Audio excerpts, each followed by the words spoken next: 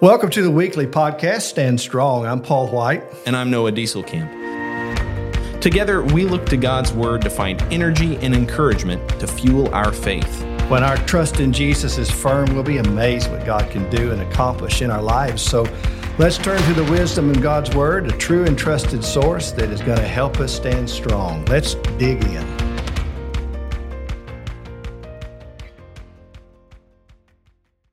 Well, good morning, Paul. Welcome back to the podcast. We're here in season 3 of Stand Strong, and what we are planning on doing today is a little bit of a departure. We've been doing this present day praying series within our season 3, and we're going to take a little bit of a break from that before we resume it next week. And today we're going to be doing just some quick question and answer type idea. Questions that you and I have heard regarding prayer, thoughts around prayer that people sometimes have, and just kind of real quick, rapid fire. We're gonna talk about some of those things and ask some of those questions, and hopefully get some real brief, helpful answers for those today. Yes, well, I'm looking forward to it. As you said, a lot of questions that people have. We had to kind of pick and choose as we were going through this, but we're just going to pepper each other with questions. Probably, if you're listening today, thank you for listening. You're probably not going to hear everything that you've heard before on some of these questions, or even everything that you're expecting or wanting to hear on these questions. So if there's a particular question and you still have questions inside that question, or you didn't hear everything that you were wanting to hear, reach out to Noah or I anytime, and we'll talk about these perhaps at another time. But let's just do it, Noah. Rapid fire, going to pepper you with the questions as we start out. Here's one of them. Is it okay to read prayers? Is it okay to have liturgical prayers? Is it okay to read prayers? Yeah, that's a question that I have heard a lot, especially 5-10 years ago. People would talk about that when I was in college. And I think that there's a tendency to want to pray spontaneously or you might say extemporaneously, something along those lines. And there's kind of this feeling of if you don't do that, then it's not authentic. It's not true to you, to what you need to be praying. And that connects to the idea of a liturgy. And obviously in this kind of a format, we don't have time to get into all the details of that. But a liturgy is really just a habit or a formula by which you conduct worship or prayer, right? And there's nothing wrong with having a habit or a formula. For anyone that has kind of a sour taste in their mouth from the idea of a liturgy, I would point to the hymnals that we use and say, this is essentially the liturgy that we have. These are non-inspired words that we repeat. Most of them are prayers. We just repeat them in song form. Right. And that's a good thing. I would say that's a beneficial thing as long as it doesn't take precedence over God's word. And that is generally what I would say about the idea of liturgy. But as far as just the basic idea of reading prayers, I mean, we just have to look to Scripture on that. And the fact is, the Psalter exists for a reason. Right. Those Psalms that we read, those were not spontaneous. Not normally, at least. Those were written. Those are artistically crafted together. When you read Psalm 23, there is a huge amount of emotion in that. But that wasn't just, I'm going to write across the paper. There was an art. There was a craft to that. And I certainly believe that part of the reason that God preserves the Psalms for us is so that we can go back and pray those prayers again in our lives. So that would be my somewhat short answer to that question. Is it okay to read prayers? I think Scripture definitely sets a precedent for that, encourages that. And so I think that's a great idea. Yeah, we would no more say that somebody's heart can't be in the reading of a prayer any more than we would say somebody's heart can't be in the singing of a psalm, hymn, or spiritual song if you're looking at a book and right. reading. So good. All right, here's another one. What does it mean to pray? What does it mean to pray, quote, in Jesus' name? To pray in Jesus' name. There's questions inside that question, but just here's the rapid fire. What does it mean to pray in Jesus' name? Okay. So that is something that we say a lot. Usually you'll hear it at the end of a prayer. In Jesus' name we pray, amen. I see it as kind of two sides of a coin, right? There's a privilege there and there's a challenge there. The challenge is if we're going to say that we're praying in Jesus' name, then the contents of our prayer, to the best of our ability, should line up with his will, his character, his word. We should be doing our best to pray in line with the will of God. And so there's kind of a challenge. John chapter 14, Jesus says in verse 12, "Truly, truly, I say to you, whoever believes in me will also do the works that I do, and greater works than these will he do, because I'm going to the Father. Whatever you ask in my name, this I will do, that my Father may be glorified in the Son. If you ask me anything in my name, I will do it." And we could make all sorts of qualifications around that promise, but in general, that should be a challenge to us, right? If we're going to pray in Jesus' name, we need to make sure that it's in line with his will if we're going to ask these things of him. But on the other hand, it's also a privilege. We could go to Hebrews chapter 4, where Jesus is described as our high priest. He's interceding for us, and that's what gives us the confidence to draw near to God, is because Jesus, it's not by our power that we're speaking to God, but rather through our perfect high priest, we can have confidence. And what a privilege that is. So that would be my short answer for what it means that we pray in Jesus' name. I like that. Sometimes people don't realize when we talk about the in Jesus' name kind of concept in praying, what do we mean by that? What's involved in all of that? Usually the question comes out of that, do you have to end your prayers in Jesus' name? And that's a different question. Right. We'll save that for another time. All right. But we were just peppering each other with questions. Yeah, I've got a question for you, Paul. So we sometimes hear about in Scripture people falling on their faces or on their knees, and we see these different postures of prayer. And sometimes I hear the question, how should I feel about the prayer postures, kneeling, falling on one's face, that kind of thing? How should I be feeling about that? What should I be doing about that? Well, the relevancy of it. I mean, it's very biblical, both Old and New Testament alike. You find examples, you find passages that speak about various postures in regards to worship before God, specifically in our praying before God. You've got kneeling, you've got bowing, you've got lying prostrate before God, you've got uplifted hands. All of those are indications of someone's heart, someone's perception of God, how they view God in relationship to who they are, who God is, the object of our worship and our desire. And so if you're talking about in the area of praying, Jesus in the garden in Matthew 26 fell on his face and prayed. Well, it was a time of deep emotion, great agony. Yeah. So when he's lying prostrate before God, it's an indication of what was on his heart, where he was in his life in regards to the one he was speaking to, his heavenly Father. Joshua in Joshua 7 and verse 6 fell to the earth on his face before the ark of the Lord until evening, time of great crisis, and they were speaking to God. Joshua was petitioning God in prayer and asking God for help. Different times, and again, if you're talking about kneeling, that ought to be the indication of someone that's expressing dependency on God, kneeling before God, acknowledging that they're surrendering themselves before God. If I'm bowing, that's typically in prayer bowing, the head's bowed or the eyes closed. Hopefully that's an indication of honor and humility and reverence and respect.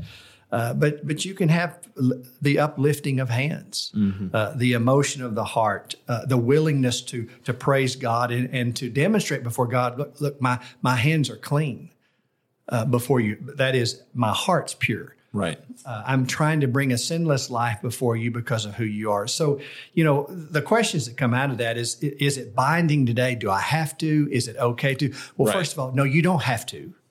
But is it okay? Absolutely. Yeah. So when someone's doing that from pure motive, don't do anything just to try to be different. Right. Don't do anything just to be the trendsetter, get everybody else, I can, and you can't tell me not to. Check motives, but it's very biblical. It's very appropriate. Yeah, absolutely. So what I'm hearing is it needs to flow. These actions need to flow from the heart, from a pure heart, from a heart that's humbling itself before God, not, for instance, just to make a point or just to do it because I want to or because I can. It's a reflection of what's going on inside. Yeah. Anything we do before God, who is the object of our worship, and yet we make it about ourselves, instantly wrong. Yeah. Okay. Yeah. Yeah. All right. I'm hitting you. Here you go. What do I do if I don't know what to say? So in praying, what do I do when I don't know what to say? That's a great question. I have been there. There have been times in my life, and I'll admit it's usually at the lowest points, right? Deepest pits of guilt and shame, or the deepest valleys of life where you're trying to make a decision and it seems like there's no right decision, right? And you don't even know where to start. I've been there, and I always get pulled back to Romans 8. And I think that's the passage that we typically think of in this discussion. Romans 8, verse 23, Paul writes, "And not only the creation, but we ourselves who have the first fruits of the Spirit groan inwardly as we await eagerly for adoption as sons, the redemption of our bodies. For in this hope we were saved. Now hope that is seen is not hope, for who hopes for what he sees? But if we hope for what we do not see, we wait for it with patience." So that's the context. It's dealing with this life of suffering. And Paul's comments here, they encompass the whole breadth of the difficulty that comes with just living. Everything he's talking about there. Living in a broken world. But then when we get to verse 26, he says, "Likewise, the Spirit helps us in our weakness. For we do not know what to pray for as we ought, but the Spirit himself intercedes for us with groanings too deep for words." So Paul's comfort in the wake of all of this and in thinking about all of this is, he says, he reminds us that the Spirit helps us by interceding for us. And so my answer to that question, what do I do when I don't know what to say, is pray anyway. It doesn't have to make sense. It doesn't have to be pretty. It doesn't have to be with anybody else. Go into that prayer closet or wherever your place is and just spill your heart out before God. And it can be absolute. If you were to look back on it or record it, it could be absolute gobbledygook in the sense that like your sentences don't make sense and they don't connect and you can't express it. Just go pray. Just go do it. God knows your heart. The Spirit hears your words and he's interceding. Yeah. There's not, a little bit here. When God said to his people when they were in the Egyptian bondage and needed to be let out and needed to be delivered, and God did do that. He delivered them. But he says, "I've seen your tears. I've heard your cries." Yeah. God sees. He's aware of all things. So what do you do when you don't know what to say? Pray anyway. And that's the comfort that you gave us from Romans 8. That's the blessing that we have because of the work of the Holy Spirit. Again, don't understand everything about how the Holy Spirit works in that. Right. But God knows. And just what do you do? Pray anyway. Yep. Yeah, and we can trust that he's doing his work. I like that. What a blessing. Well, I've got a question for you here. How do I know when to keep praying versus when to stop praying? And I think this connects with that last question, right? What do we do when we don't know what to pray or what to say? In the same vein, when do I decide, okay, I've prayed about this enough? I don't know.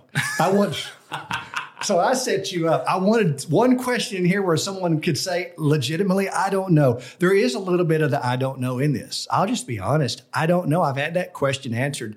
I don't think there's a simple answer to that question. There's a one size fit all for that.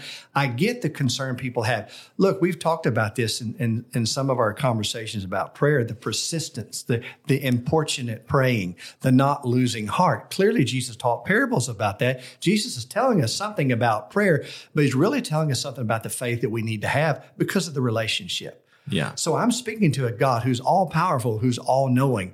Look, to him who believes, all things are possible. But there's a lot wrapped up in that language. So the balance between being persistent and not losing heart and keep on asking to a point, okay, I've been asking for this like for a month, for a year, for 10 years. So at what point do I say faith is now at the point I accept your will? I mean, usually the example that people give is, Paul in 2 Corinthians 12 is thorn in the flesh 3 times. Right. We're not told how long. I mean, was this 3 times in a week? Was this 3 times? I don't know. Right. But there was persistence in that.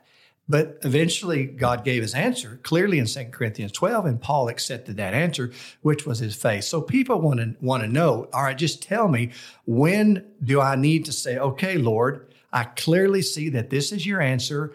I'm okay with it. This is inside of your will. Your answer was no, or your answer was not what I've been asking for, or something else. I don't have a good answer to that question. But what I would say to them is err on the side of keep on asking. Yeah. Because I can get to a point, I can only talk about me. I can get to a point where I convince myself that this is God's answer, and which maybe I may have been prejudiced or was looking for this or just didn't want to keep asking. I felt like it's a burden to God to hear it from me every day. Right. Well, no. Right. Again, check your motives. But clearly, Jesus taught there we are to keep asking, keep seeking, keep knocking. Yeah, Jesus' teaching on that is so poignant that, God cares for you. He is listening. The parables that he tells that makes that point. I think that really needs to be something that we keep in our minds in those kinds of situations. And the other part of that struck me while you were talking about that is our heart in the matter. If we're predisposed to think, well, God's not going to answer this and that kind of thing, we're likely to have a bad attitude regardless of what God's answer is. And it makes me think of Hannah in the Old Testament, the mother of Samuel. She prayed for a child and she committed that child to the Lord. God answered her prayer, and she had I don't know that I'd have a good attitude about committing my child to the Lord in the way that she did. But she committed her heart ahead of time to accept God's answer, whatever it was. And I think that's a pretty powerful example for that kind of a thing. Yeah. Well, I'm going to throw one more at you. All right. I'm scared I'll pray something I shouldn't. That's kind of like what people are concerned about is I want to be very cautious. I want to be very careful. I'm sensitive to this concept of prayer, especially God being the object, the one that we're speaking to, and we want to pray inside of his will. We want to pray with all the in faith, right motives, but that's kind of intimidating to think about all that. So I'm kind of concerned that I'll pray something I shouldn't. Yeah. That really does take us back to that John 14 passage where, Jesus says, if you ask me anything in my name, I'll do it. And I think sometimes there's almost a superstitious attitude about that, of like, oh no, what if I pray the wrong thing? God's not going to get backed into a corner. Okay. Like we're not going to get Jesus to do something that goes against his character or his nature or his will. That's not the point of what Jesus is saying there in that passage. But yeah, it is intimidating still, even if we take out the more superstitious kind of fear about it, just from the standpoint of this is intimidating. I know that I need to be speaking to God's character and inside of his will and that kind of thing. And again, God preserved the Psalter. And it's such a powerful, powerful example. We see so many Psalms that start off going things like, my God, why have you forsaken me? But we always see those Psalms turn the corner and come back to a place of faith and trust in God. And really, I think what that comes down to is the heart of the prayer. I think we need to be less concerned about the consequences of quote unquote praying the wrong thing. And we need to be more concerned with our heart and our attitude going into the prayer. It's always appropriate to pray for God, to work on our hearts, to give us wisdom, to light our path. So maybe if we're having trouble, if we're thinking, I don't know if I should be praying this, I don't know if this is right, I don't know if this is in God's will. Well, maybe let's just start the prayer with, God, work on my heart, light the path, give me wisdom, James 1. We need to just make sure that we're approaching God in humility. And honestly, if we approach God with humility, desiring his will to be done, I don't really think we need to worry about, quote unquote, praying the wrong thing. No. If we go back to in discussions about prayer, look at the relationship. So a child to his heavenly father. If you compare that to the relationship of a child with his earthly father, my kids came to me when they were 5, 6, 7, and 8, talking to me about things, asking for things, making requests of me that were on the level of a 5, 6, 7, and 8-year-old. Right. Then they would come at the age of 15, 16, 17, and 18, obviously completely different. Why? Because growth had taken place. Yeah. And I would offer that to people in a positive way. You kind of dealt with that.